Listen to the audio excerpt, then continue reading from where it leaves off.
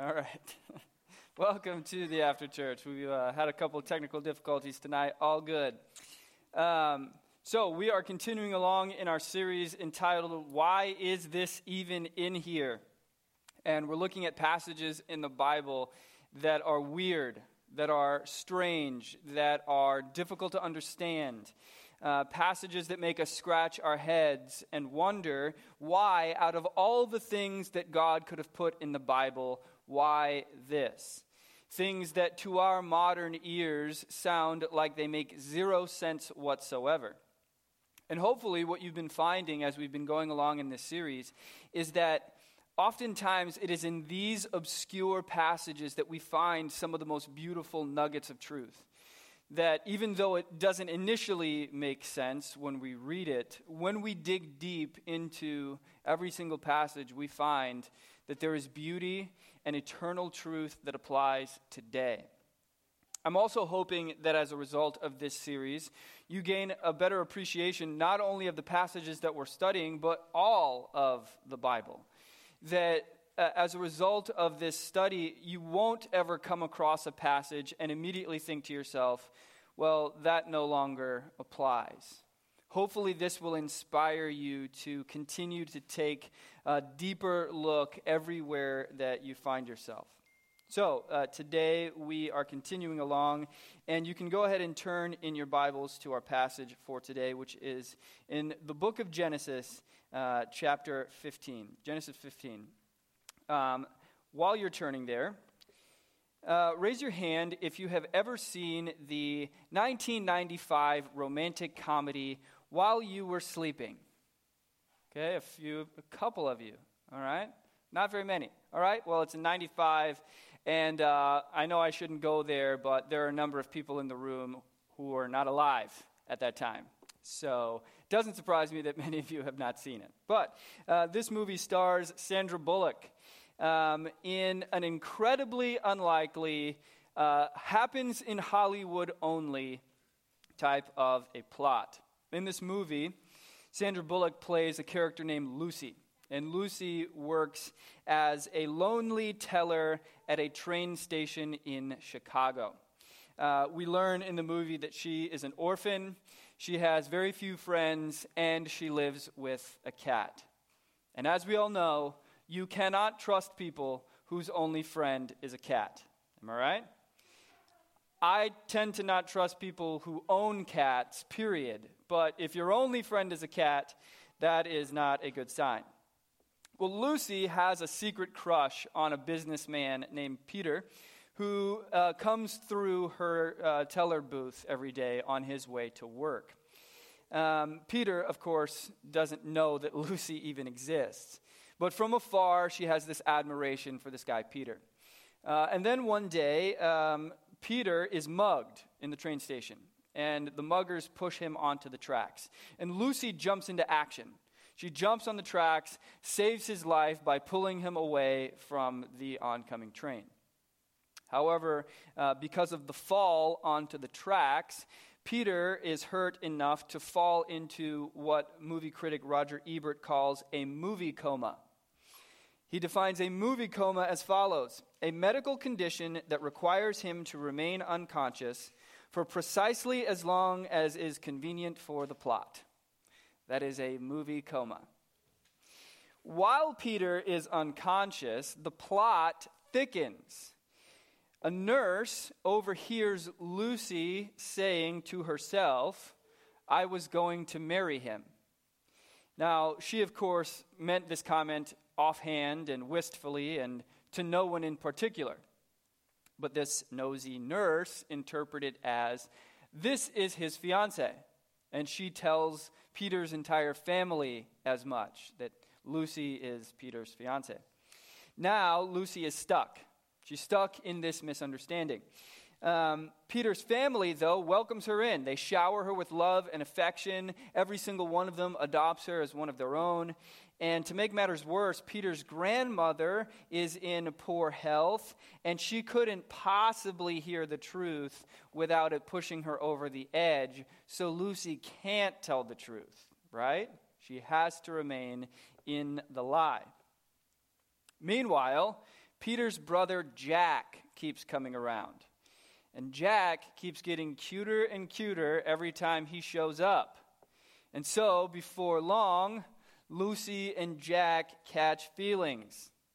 But that can't happen because Lucy is engaged to Peter, quote unquote. But then Peter wakes up, and there's a problem because Peter doesn't know Lucy. But by this point, the whole family loves her, and so all of them are like, well, Peter, you must have amnesia. We're here with your fiance, and she loves you. You should propose again. Somehow, they convince Peter to do so. He proposes again, quote unquote, and conflicted in the lie, stuck in what to do, Lucy agrees to marry Peter, even though she is in love with Jack. That is until their wedding day. In the middle of their wedding, Lucy says, I object. She decides then that she cannot live a lie, and she professes her love for Jack, while the whole crowd watches in stunned astonishment. And since this is a movie, it's at this point that Peter's real fiancée finally shows up. And she demands that the wedding be put to a stop. And did I mention that somehow in this movie his fiancée is already married to someone else? It's crazy. Now, don't worry. Lucy does end up with Jack. Sorry for the spoiler for all of you that haven't seen it. They do end up together in the end. He comes and proposes to her at her teller booth with the whole family cheering her on. And as the credits roll at the end of this movie, Lucy is narrating. She's telling the end of the story. And the final line in the movie goes like this. Peter asked me once when I fell in love with Jack, and I told him it was while you were sleeping. Blah! Cheesy, right? My eyes cannot possibly roll hard enough in a moment like that. I want to throw my popcorn at the screen and boo! Right. It's incredibly unrealistic, right? And it's way too cheesy that a person could experience something like that in real life. I mean, really. A person is given a future, a true love, a covenant, a family, all while someone is asleep. That would never happen in real life. Or would it? Could it have happened in the Bible?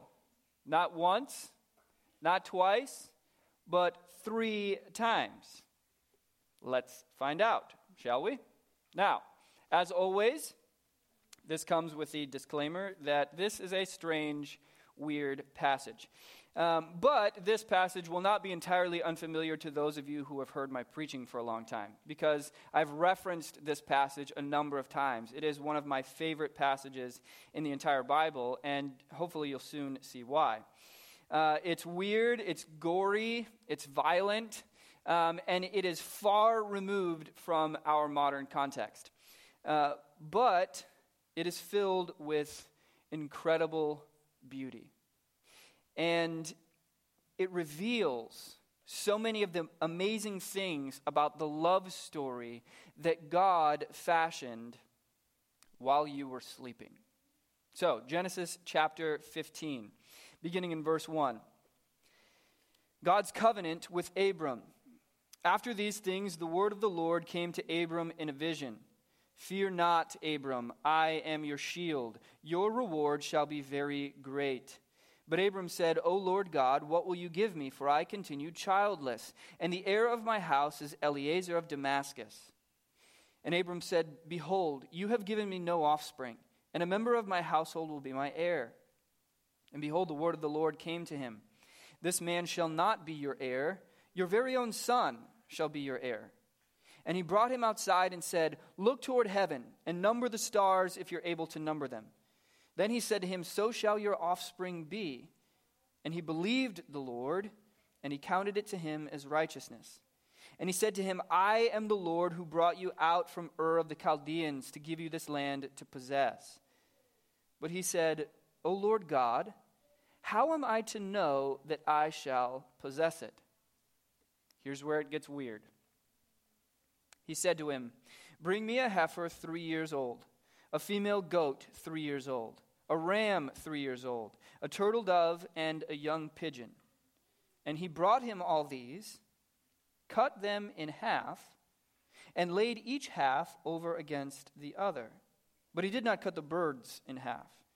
And when the birds of prey came down on the carcasses, Abram drove them away. As the sun was going down, a deep sleep fell on Abram. And behold, dreadful and great darkness fell upon him. Then the Lord said to Abram, know for certain that your offspring will be sojourners in a land that is not theirs, and will be servants there. And they will be afflicted for 400 years. But I will bring judgment on the nation that they serve, and afterward they shall come out with great possessions. As for you, you shall go to your fathers in peace. You shall be buried in a good old age. And they shall come back here in the 4th generation, for the iniquity of the Amorites is not yet complete. When the sun had gone down, and it was dark, behold, a smoking fire pot and a flaming torch passed between the pieces. On that day, the Lord made a covenant with Abram, saying, to your offspring I give this land, from the river of Egypt to the great river, the Euphrates, the land of the Kenites, the Kenizzites, and the Cadmonites, the Hittites, and the Perizzites, and the Rephaim, the Amorites, the Canaanites, the Girgashites, and the Jebusites, and the Perizzites, and the Mennonites, and the Megabites, and the traffic lights. So, before we dive into exactly what is going on here, let's begin where we have begun every single week during this series, with our quiz. There are 4 essential principles of biblical interpretation that we apply not only to this passage, but also to every other passage. So, quiz time. What are those 4 essential biblical interpretation devices? Yes, sir. Scripture interprets Scripture. For those of you that are not here and watching online, that's my son. Attaboy. Scripture interprets Scripture. Who else? Genre matters. What else?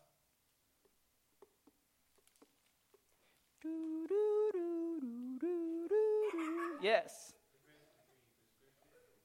There is a difference between description and prescription. One more. The Bible must be read as an ancient document. Yes. So briefly breaking each one of these down. Number 1, the Bible must be read as an ancient document. We cannot look at things written thousands of years ago as if they were written today. What that means is we have to understand every single passage through the lens of the original author to the original audience. And once we know what it meant originally, we can then extrapolate from that the eternal truths that are relevant to us today. We do not look at the Bible as only an ancient document, meaning that it was only for ancient people and in an ancient time. God, in His Word, has presented Himself, revealing Himself on every single page. And so, He is unchanging. His Word is living and active. But in order to understand it best, we first have to get to the root of what the original author was writing to the original audience. Next, we note the difference between description and prescription, meaning that there are times where the Bible describes something, saying, this happened. Other times it prescribes something, which means, now you go and do it. Those are not always the same. And oftentimes we have people that look at the Bible and say, there's some awful stuff here. How can you defend this? And sometimes the answer to that question is, it is recording the reality of something awful. Not saying that it is a good thing that we ought to emulate. Now, there are times where the Bible describes something and then says, go ye do likewise, but that's not always the case. And so we have to note the difference between when the Bible is recording something and when the Bible is recommending something. Next, we know that genre matters. Literary genre. Represented in the Bible are a wide range of literary genres, among them being narrative, poetry, law, personal letters. And so we have to read each of those as the literary genre demands. We cannot, of course, read poetry the same way that we read narrative. Poetry often features hyperbole and very flowery language, exaggeration that's on purpose meant to make a point. Not the same as a narrative passage that says, this is exactly what happened in exactly this way. And then finally, Scripture interprets Scripture. When we come to a place that we're trying to understand, we have to place it in the context of its immediate chapter and book, but also in the context of the Bible as a whole.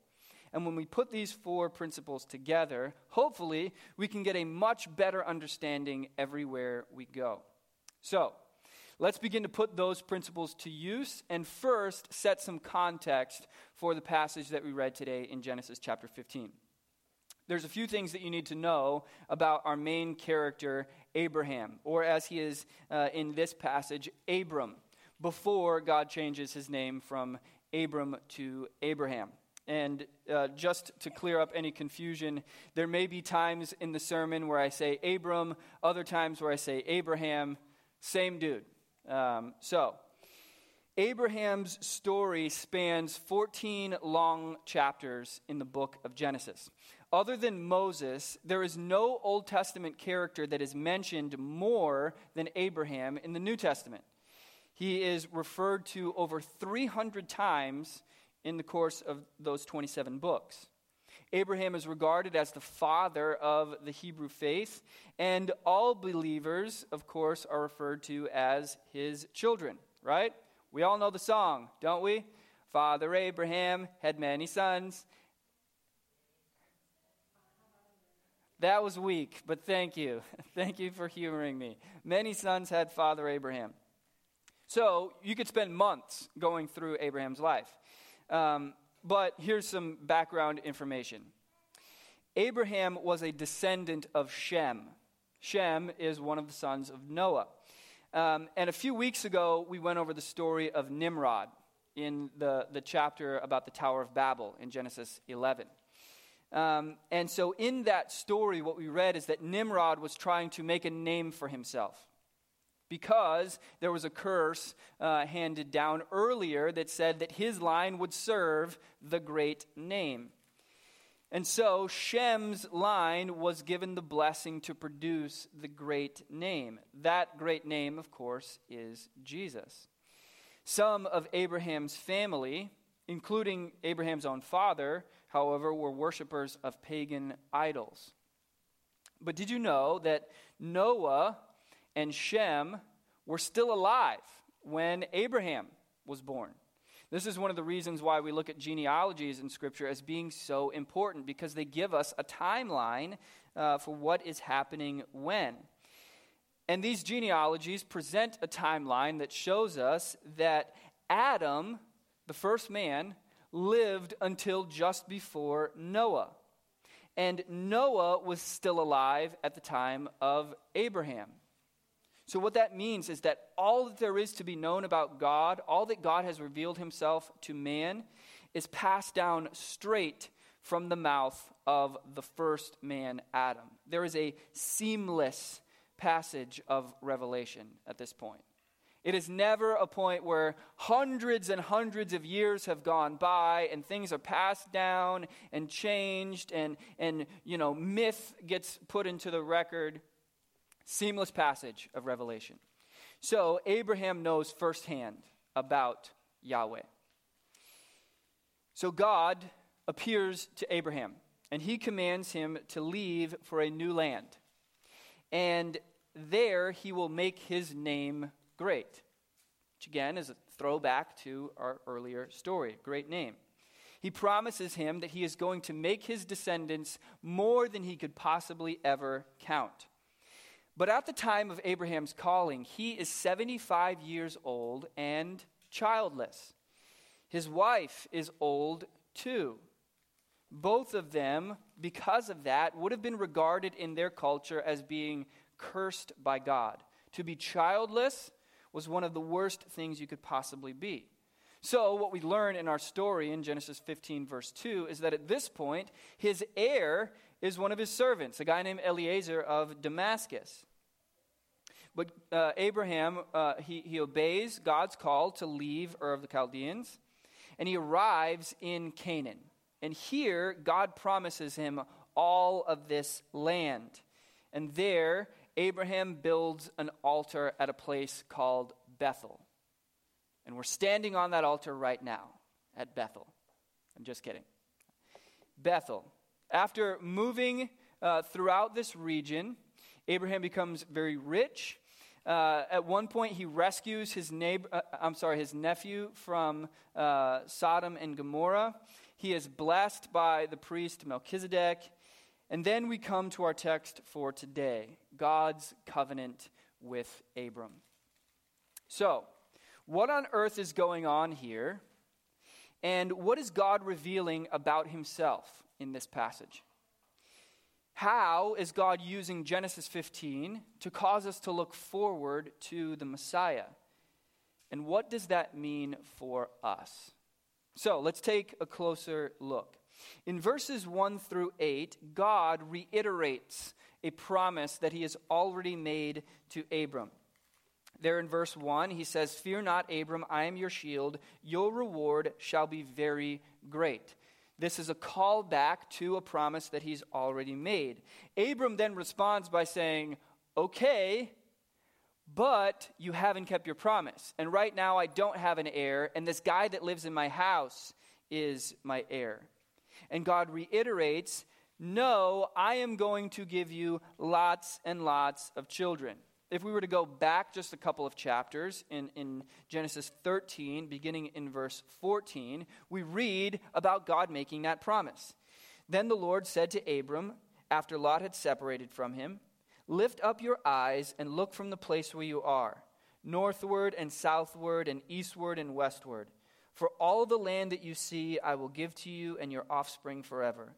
I will make your offspring as the dust of the earth, so that if one can count the dust of the earth, your offspring also can be counted. Arise, walk through the length and breadth of the land, for I will give it to you.'"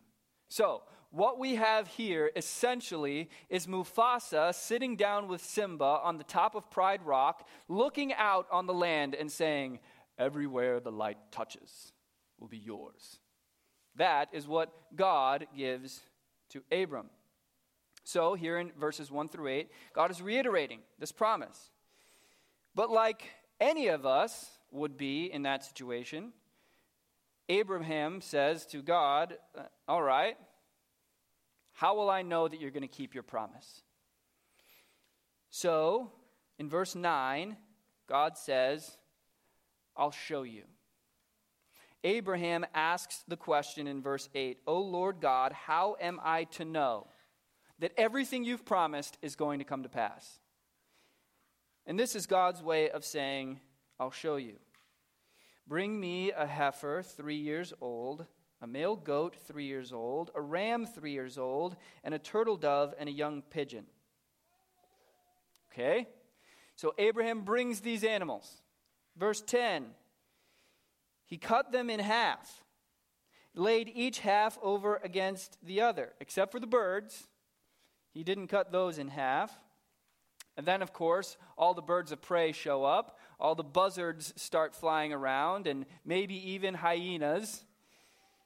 And he drove them away.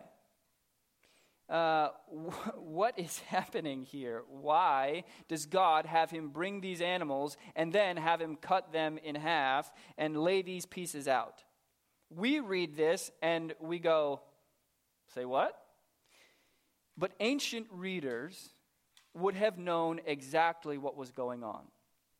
They would have heard this and they would have said immediately, he is setting up the covenant cutting ceremony. So what exactly is this strange covenant cutting ceremony? This ceremony was particularly popular in the Chaldees. And the way that it would work is parties would take animals and they would cut them in half. And then they would take the animal halves, and they would set them a few feet apart, and they would create a path. The blood from these animals would pool in the middle. And then the two parties would walk a blood path to each other. They would get their feet wet in the blood, walk through the blood, meet each other in the middle, shake hands, and say, "May it be unto me as unto these animals, if I do not uphold my end of the covenant." This is sort of the precursor to "until death do us part," but way stronger. Because instead of "till death do us part," it's more like, "put me to death if I ever try to part." Now, in these days, as you know, marriages were arranged. And so this ceremony was used by the father of the bride and the father of the groom. The two fathers would walk a blood path to each other, making the covenant on behalf of their children, saying, "If my son doesn't honor your daughter, you cut us both in half. And if that son was caught cheating, then dad and son would be found chopped up at the bottom of a well." You got to wonder how different the divorce rate would be today if this is still how we did marriage, right?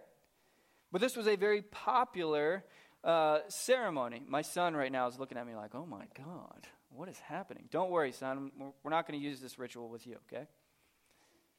This is how two parties would enter a covenant. And there's a difference between a covenant and a contract, okay? A contract can always be renegotiated. If at any point the two parties decide, "This is no longer working for me, what you're giving me or what I'm giving you, let's change this," okay? Think about what you have with your cell phone provider. That's a contract. It's 2 years, but at any point you can have it bought out. Or you can call and Karen and get something different. But a contract and a covenant are very different. A covenant cannot be changed. A covenant is permanent. A covenant here is on the basis of death. And so God cuts the covenant with Abram using the ritual of the day. This is a binding, unchanging vow. "Death unto me if I fail to keep my promises." But there's something very strange and different about this particular covenant cutting. Something about this covenant cutting that, again, the original readers would have been like, "Wait a second, what happened?" Because there's something about this that was unlike any other covenant cutting ceremony before. This leads us to point number 1. God often does his best work while we're asleep and out of the way. God often does his best work while we're asleep and out of the way. Verse 12 tells us that after Abram sets this thing up, after he cuts the animals, after he sets the pieces, everything's ready, the blood is pooling, birds of prey are circling, and Abram's shooing them away because Abram knows what's about to happen. Abram knows exactly what he's set up. Abram wants to be ready to walk the blood path. He's ready. He's standing. He's waiting for God to show up. "Okay, God, you had me set up the ceremony. When are we going to do this?" But then look at verse 12. "As the sun was going down, a deep sleep fell on Abram, and behold, dreadful and great darkness fell upon him." Now, when you look at the wording, especially in the original language, what we find is that this was not a case of Abram setting everything up, then while he's waiting, he's kind of getting bored and he dozes off. That's not what happens. Abraham doesn't decide, "I'm going to take a nap. God's taking too long. When he shows up, he'll wake me up." That's not what it means. It says that a deep sleep fell on him.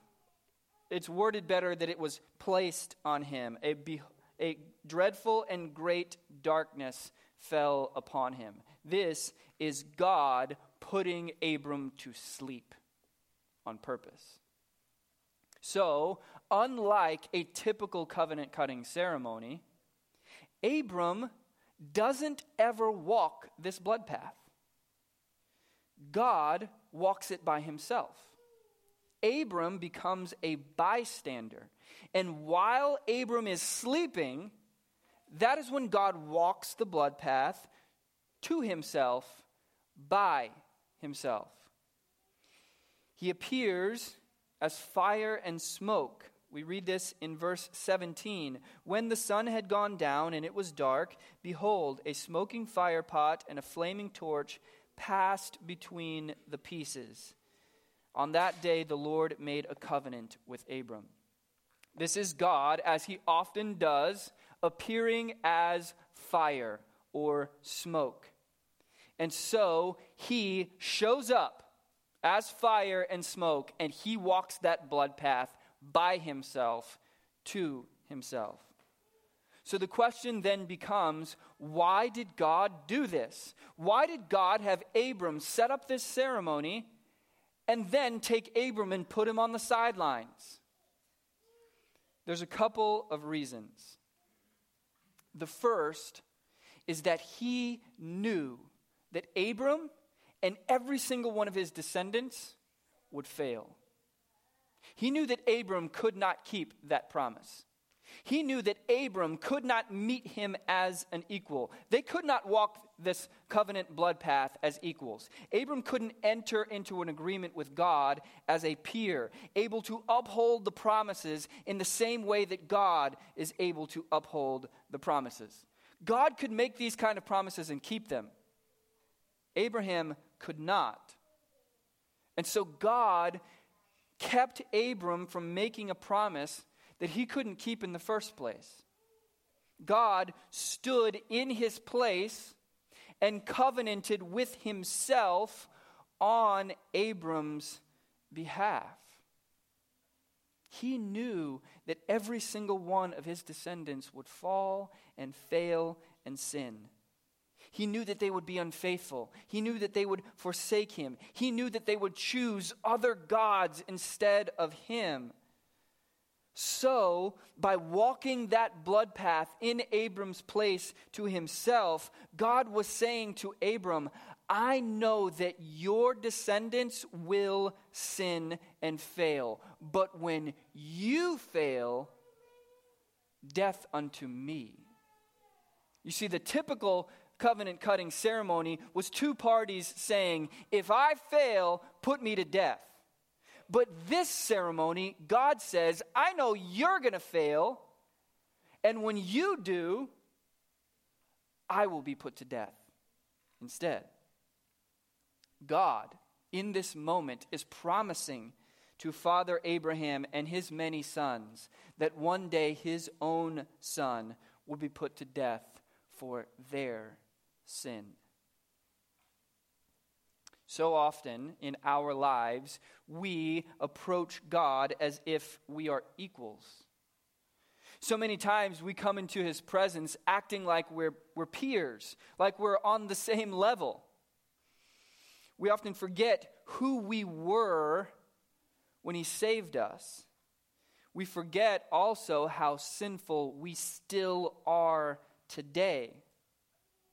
We act like we're all holy and high and mighty, and sometimes God has to give us a very ugly look in the mirror and remind us, remember who you're talking to, son. That's what the last few weeks have been like for me in my own life, and some of you know the background to that. God, over the last few weeks, has given me a very sobering look into my own Pharisaical heart. See, when I look through the pages of Scripture, the guy that I identify most with is the Apostle Paul. In fact, I'm named after the Apostle Paul. My middle name is Paul. Paul had an upbringing that bred within him a deep-seated sense of self-righteousness, a better-than-others-ness. Paul looked down his nose at the sins of others, ranking people, and always placing himself at the top of that pile. he and the other Pharisees, they were the righteous ones. They were the good guys. They were the ones who were good before the Lord. And Paul would not have said that he was sinless, but Paul would have said, yes, I'm sinful, but not like them.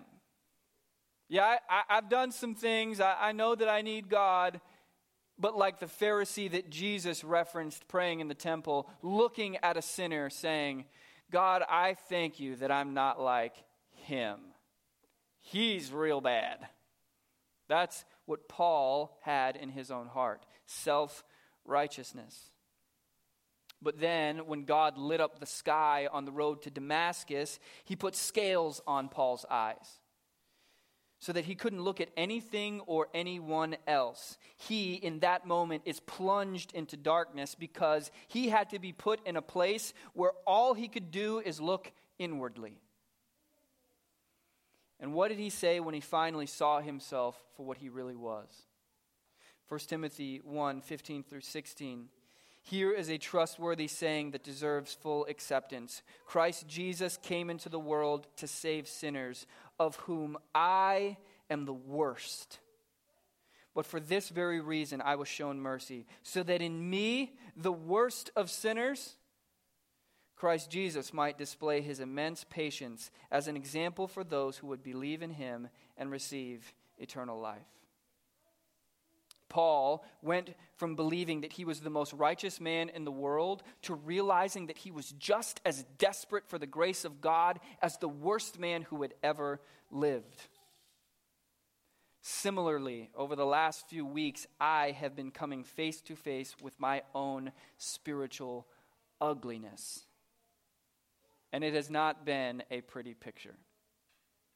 But it has been a helpful reminder of how desperately I need Jesus every single moment of my life. The second reason that God put Abram to sleep is to show him that he doesn't need Abraham's help. Just like we tend to see ourselves as being less sinful than what we actually are, we also tend to see ourselves as more indispensable than we actually are. We operate, whether we're thinking about it consciously or not, we operate as if God needs our help. According to a survey done by the Barna Group, 81% of people believe the following statement: God helps those who help themselves. Similarly, and more anecdotally, I have seen many times on bumper stickers, on social media posts, on even church signs, a very pithy yet equally erroneous phrase: if God is your co-pilot, switch seats. It's meant to be catchy. The drive behind these statements is that we have a role to play. And that's true. We can't just sit on our hands. We do have to act, but we also have to be willing to let God be the one who directs us.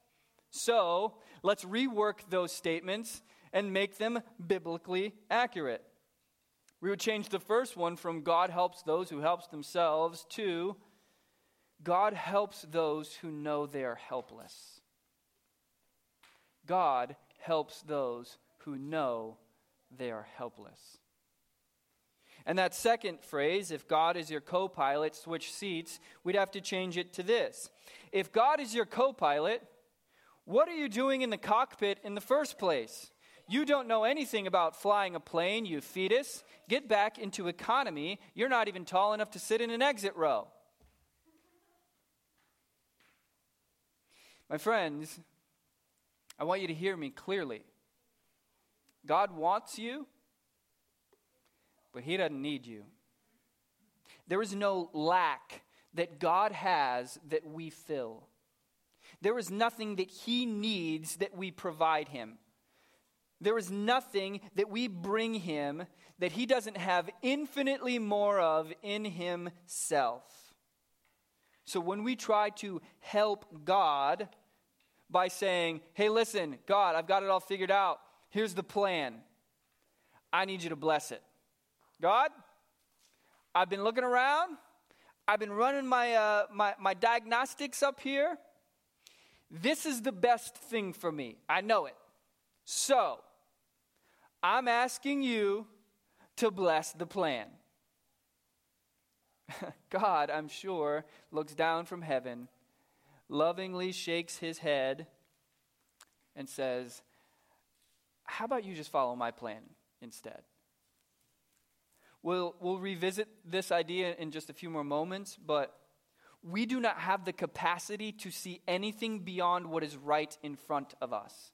That's where we live. We can only see what's right in front of us. God has the capacity to see 1 trillion moves ahead. He perfectly is weighing out variables that we don't even know exist.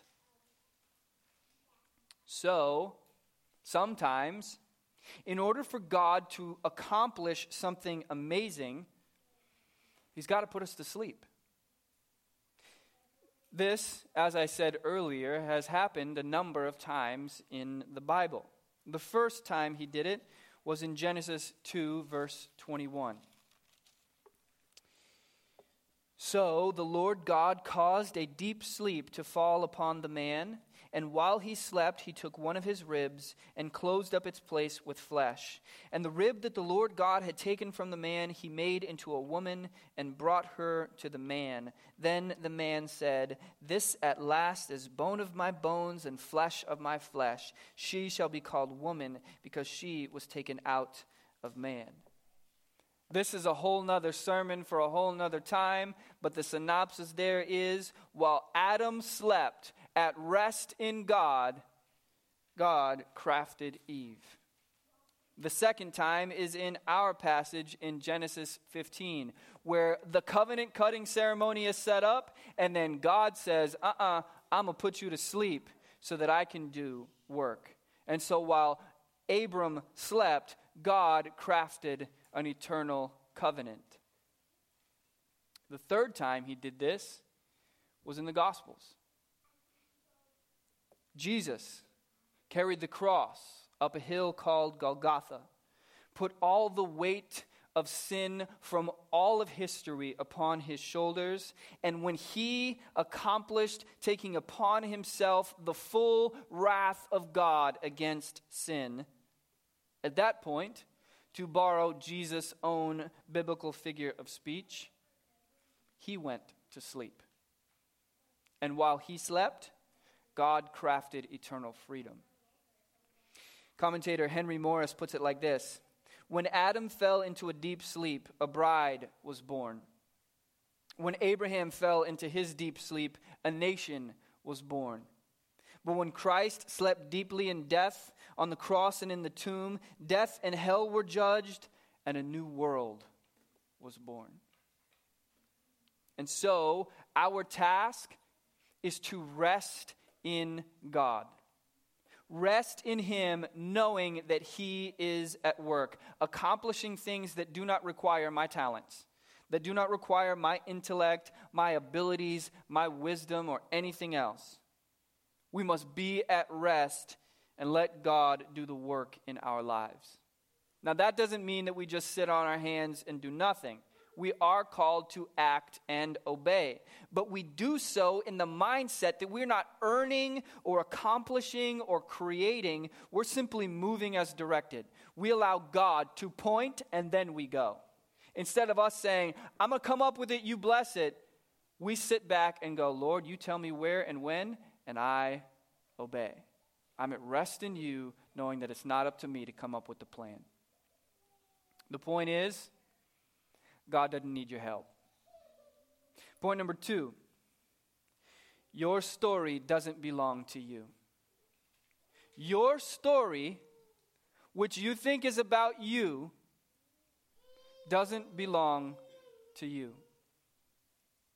Let's read in our passage once more the animals that God commanded Abram to bring to this covenant cutting ceremony. He said to him, bring me a heifer 3 years old, a female goat 3 years old, a ram 3 years old, a turtle dove, and a young pigeon.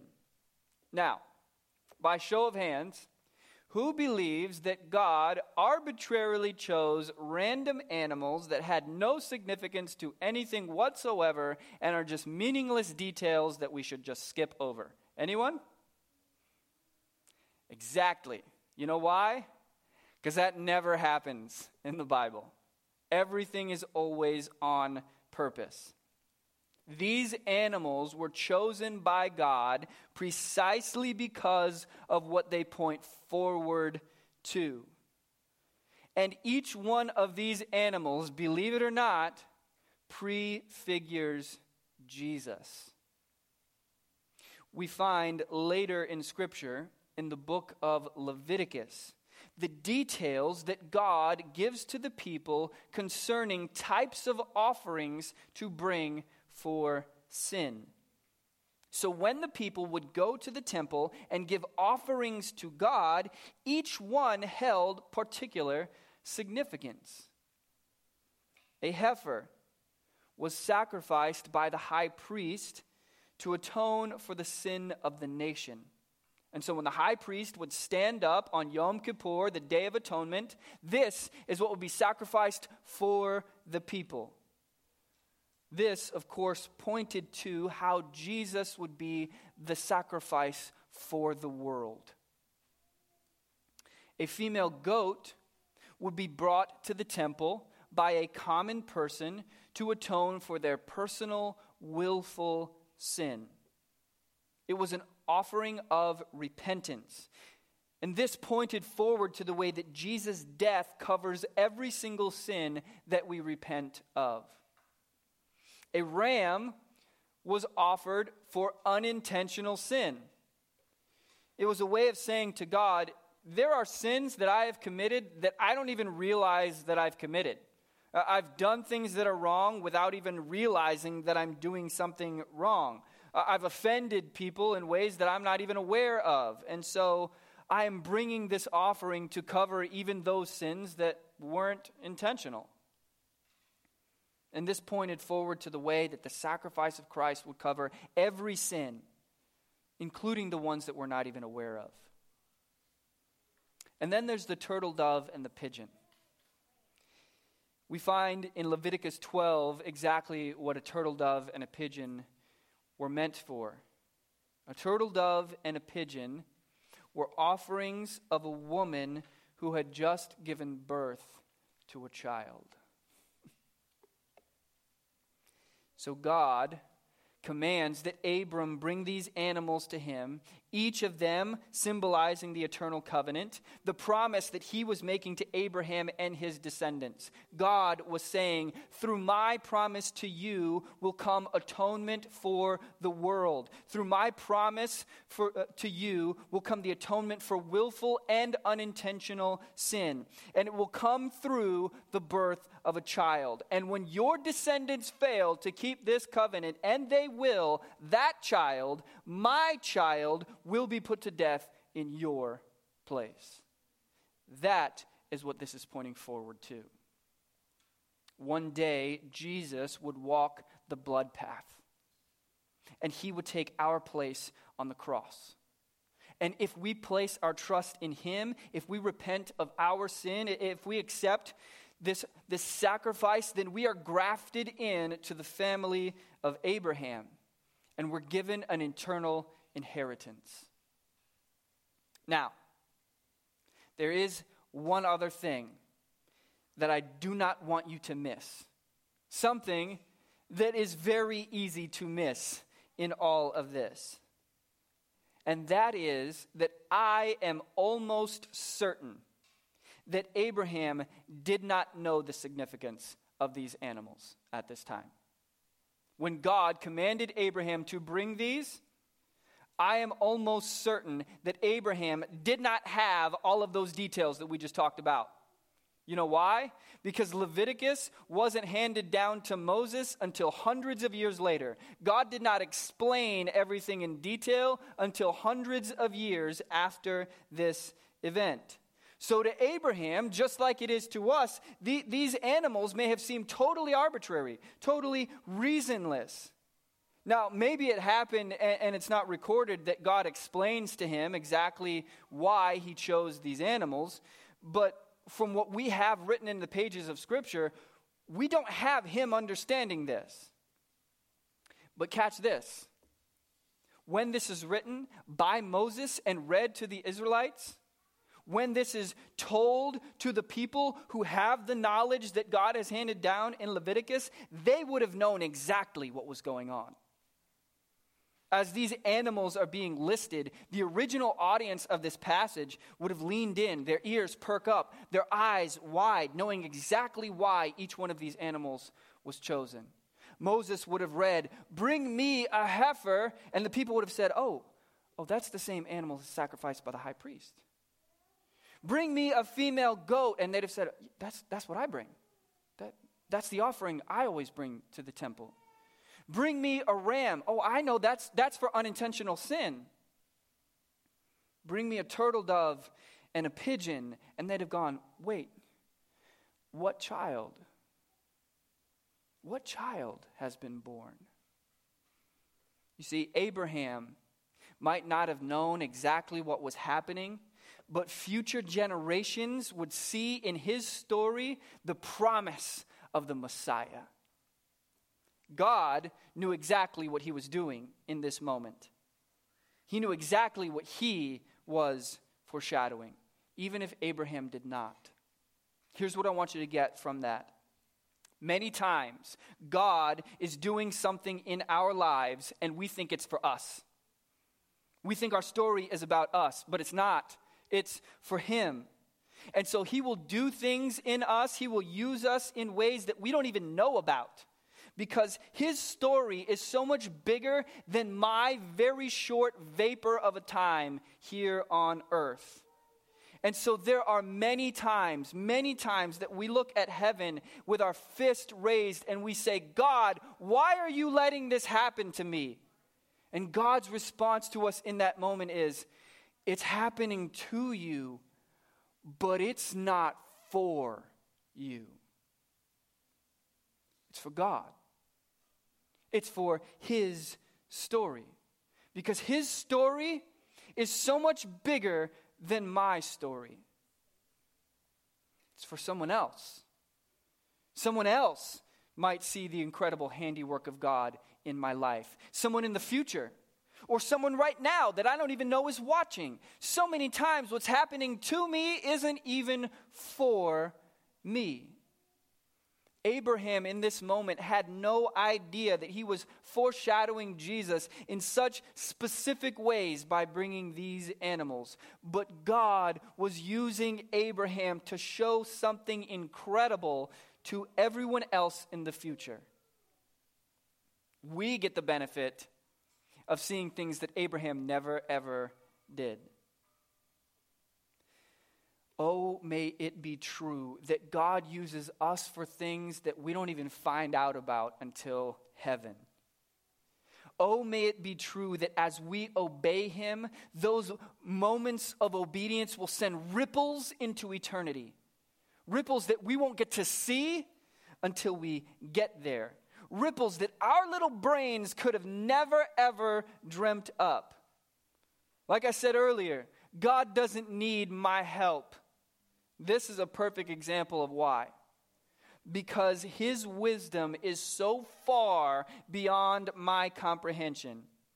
I have barely the capacity to think about my own life. God uses Abraham to impact the lives of billions. And without Abraham even knowing it, using a seemingly arbitrary set of animals, he foreshadows the greatest single moment in human history that would come thousands of years later. Can you plan thousands of years in advance, taking the lives of billions of people into consideration all at once? Of course not. So how about stop acting like God has no idea what he's doing in your life? Your life isn't for you. Your story isn't for you. Your life is for him. You are a character in his story. If a movie were being made about my life, I wouldn't be the main character. I would be playing a supporting role where Christ is at the center of that film. And it's the same for all of us. We can trust that God is at work in us, even if what he's doing at any given moment isn't for us. It doesn't have to be. In fact, a lot of times it's a lot better when it isn't. God is doing things that we could never imagine, things that we could never come up with on our own. He is crafting this story of redemption, this incredible eternal love story built on a never-ending covenant. And when did he accomplish all this? While you were sleeping.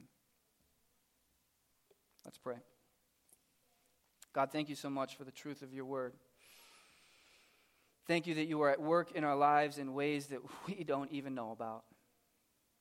Unaware that you are working an eternal work. God, I pray that you'd help us to trust you. I pray that you would help us to lay down every sin at your feet. I pray that you would help us to be humble, that we would not think more highly of ourselves than we ought. God, I pray that if there is any unrepentant sin, Lord, that it would be brought before your feet today. That if there's anyone under the sound of my voice who has never surrendered to the truth of the gospel, God, I pray that today you would call them to yourself. God, if there are things being hidden in the shadows, I pray that you would bring them into the light. God, I pray that you would wrap every one of us in that love story, that you would call us deeper, that you would remind us that our commitment to you, our covenant with you, is built on you, not about being good enough or earning our way or doing all the rituals ourselves. It's on your sacrifice. So, Lord, let us lay our entire lives at the foot of the cross, trusting in your sacrifice for every good thing. Call us to yourself, Lord, I pray in Jesus' name. Amen. If you will stand, we'll close together in worship.